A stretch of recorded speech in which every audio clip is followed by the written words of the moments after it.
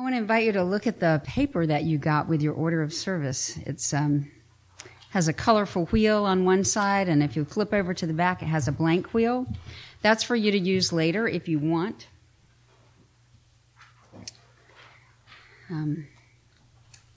This is called a Wheel of Life assessment. For now, you can just look at the front, the colorful side. As it says on the paper, there are many variations. I just like the categories on this one for our purposes today. And I didn't have to reinvent the wheel, so to speak. See what I did there? I know, right? If you don't like these categories, you can do your own when you get home, or you can change these as I go through them. But I'm going to go through each of these categories and just give you some questions or some thoughts about what each one is, so that you have an idea. You certainly are free to make up for what it means for you.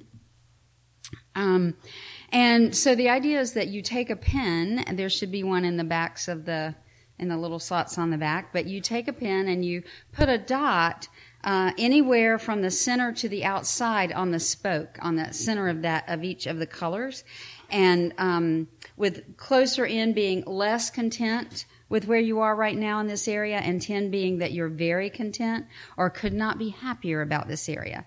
So here are some of the questions about it. So under the business and career, and I added studies to this section, is your career and or education where you want it to be? Are you heading in the right direction? Are you learning what you want to learn? You can think about that. Under finance and wealth, are you earning enough income to satisfy your current needs? Are you financially set up to be comfortable? And are you living within your means? Again, not so great, and more to the center, and really great out to the outside of the circle. Health and fitness, how physically healthy are you? Are you satisfied with your level of fitness? Are you satisfied with what you eat? Are you doing what you can to be as healthy as you can be right now? Social and friends, are your friends supportive of you? Are you engaging friends and socializing to your satisfaction levels? And family, is your family supportive of you? Are you supportive of your family? Are you making time to be together as a family, however you define family in your life right now? And then with love, do you feel loved? How often are you expressing love to others? Recreation and fun. Are you enjoying your life and making it fun? Are you satisfied with the level of activity that you do?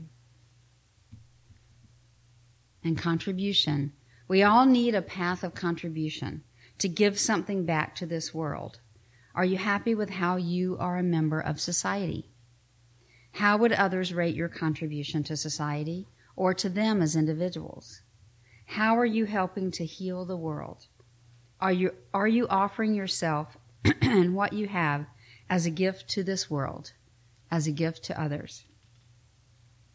Personal growth. How focused are you on personal growth? Are you satisfied with your direction?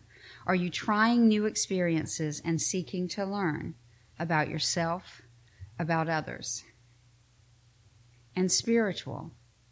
How connected are you to the inner and outer world? Are you satisfied with your relationship with your spiritual being or with your spiritual beingness? And self-image. Do you think of your abilities highly? Do you respect and love yourself? And do you appreciate yourself?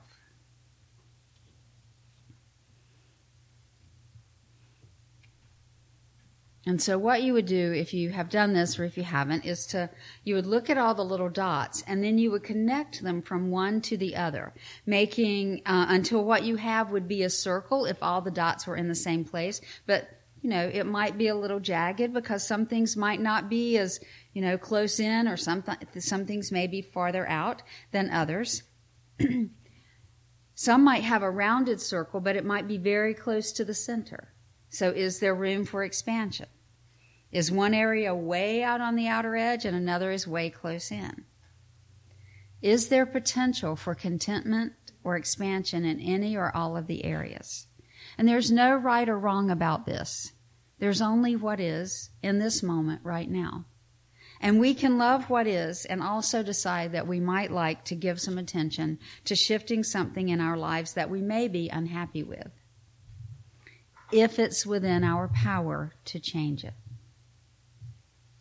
Where we are on this wheel today may be completely different than we would have scored it last year or last month or 10 years ago or even last night if something happened between now and then.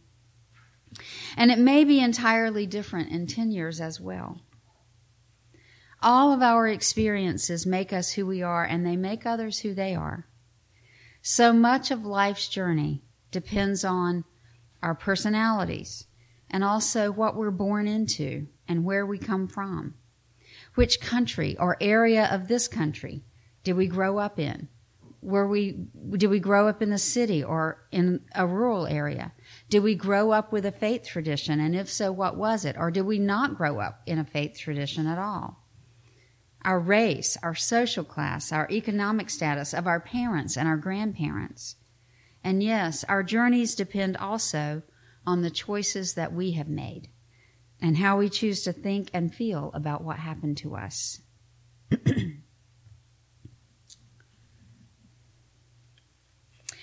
When I moved to California, I was planning to go there for 2 years. I was going to study holistic health, get my certification, move back to the mountains of North Carolina. I came from the coast, moved back to the mountains of North Carolina, where I would study pottery for 2 years. Then I was going to find a way to open a retreat center that combined healing and arts, especially for women. A few months after I arrived in San Diego, I walked down to the beach and sat there one day doing some writing, and I thought about leaving, and it broke my heart. There was such a wave of grief that came over me, I burst into tears. In San Diego, I studied bodywork and massage, transformational hypnotherapy, and healing. I learned about meridians and chakras, the astral body, and about the time that it takes to heal a body and a spirit and a soul. As you may know, I stayed in San Diego. I never studied pottery. I let go of a long-term relationship with someone I could not and did not trust. And I met my best friend Joyce there. I got involved in the First UU Church of San Diego. I got very involved in the Earth-Centered Spirituality Circle. Later, I was hired at that congregation as the Young Adult and Campus Ministry Coordinator. I met my husband when he was in San Diego for the wedding of a mutual friend. I answered the call to ministry. And I went to seminary. My husband, who is also a minister, went into search, and he found the UU congregation of Fairfax in Oakton. He was called there in 2015, and we left San Diego. Since he was my husband and all, I thought it would be nice if I moved with him. But I find myself now living in Northern Virginia 25 years after first moving to San Diego. There were many little and big choices along the way. My heart was broken many times in those 25 years. It has been a crooked path, but it led me here to you. I'm sure that most of you have your own crooked paths. I think of that family circus cartoon in the Sunday comics that shows the mother saying to her child, Billy, after Billy finally arrives home from school, Billy, I've been worried about you. Where have you been? And Billy says, just walking home from the bus stop. But the actual picture shows that he got off the bus stop about a half a block away. He climbed over a fire hydrant, crossed the street to pet a dog, played in the park on the swings, talked to a neighbor working on their car, played a little catch with another kid in the street, climbed over a rock, ran into the mail carrier, climbed a tree, stopped for another dog, and much, much more before finally making it home to his own door. Billy also travels a crooked path. Our lives are often defined by the detours we take, those that we choose and those that we don't. We can ask ourselves how our lives may have been different if we had made different choices or if other things had happened. But other things didn't happen, and we made the choices we made, and we have the lives we have. Sometimes by our own choices, and sometimes by societal systems and structures that are put upon us, and sometimes by things that just happen to us. We seldom go directly from point A to point B. We take the circuitous route. When things happen to get in our way, we adjust and adapt so that our path becomes not straight and narrow, but a path that gives our lives shape and color and makes it interesting, more interesting than it perhaps would have been. My friend Joyce and I used to talk about how much easier life would be, how much better we would be and could be, how much a more spiritual life we could live if it just weren't for other people. As another friend says, humans, they're everywhere. If we could just live by ourselves like a monk on a mountain or in a cave, well, then we could be aligned with the divine all the time. That was a saying. But I know that that isn't really living. It's not really living an authentic life. Not for most of us anyway. It's that interdependent web that you use are so fond of. We need each other. To be human is to be divine. When we run into where we run into trouble is not appreciating the connection that we have with others and valuing the process of relationships. And sometimes we get so much into how to do things right, it just trips us up. We think we have to have these measurable goals. You've heard this, I know. Measurable goals. And I'm not knocking that those are not valuable at times. But we have been taught and trained to insist on it. We look at how many friends we have or how much money we earn, or we set those goals at the beginning of the year and we try to achieve them. If we're a church, we might look at how many people are in attendance or how many kids are enrolled in RE. We end up valuing quantity over quality. And we fill our lives with things instead of having a fulfilling life. How does it show up for us? Well, we forget to value the quality of our relationships and the process of how we build relationships with others and the time it takes.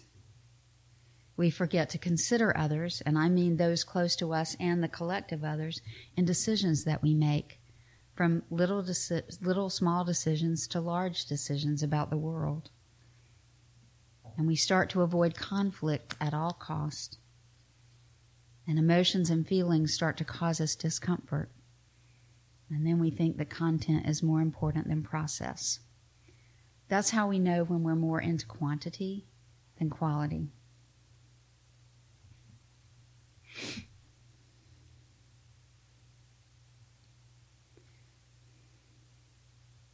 So do you watch the baking championships, the British Bake Off and all that? So you know that, so a bunch of bakers come together, and then there are these judges, and they bake things, and then the judges taste them, and they say things like, "It's delicious, but I didn't get enough bourbon," or "There was no cherry on mine," or soggy bottom. That's right. Exactly. Or it's just a little bit underdone. It's unfortunate, they say. It's unfortunate. That's what they say. It's unfortunate. But the worst to me is this, when they look and they say, look at her cupcake and look at my cupcake. And it's this much difference. And they talk about how you have to be consistent. And that consistency is about the quality of it, but it also is so tied in to quantity.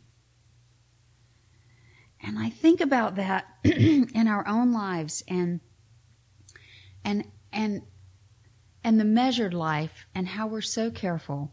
And at times that is exactly what we need. Often it is exactly what we need. And sometimes things cannot be measured. The value of a friendship cannot be measured. The value of a relationship cannot be measured.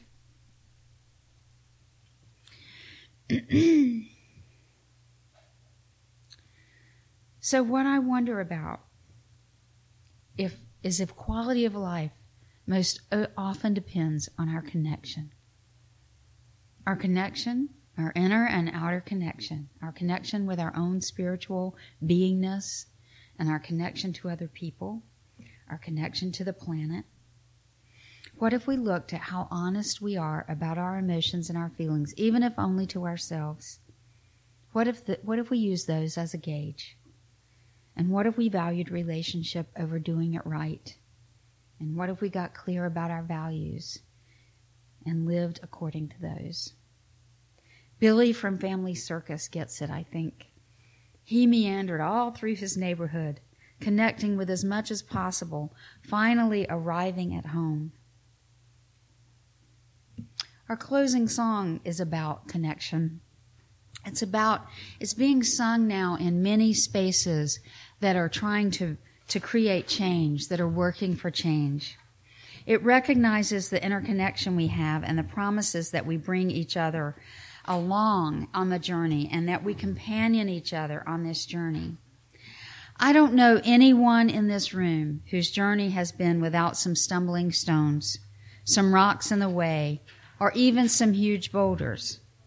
But here we all are. Our success rate at making it through so far is 100%. I also know that we don't make it entirely on our own. Wayne Dyer said, we are all just walking each other home. And so this closing song is from the book of Ruth. Where you go, I will go, beloved. And it is a song that for those who insist on living their lives with compassion and inclusion in our society. Please rise in body or spirit. And we're going to play this through once.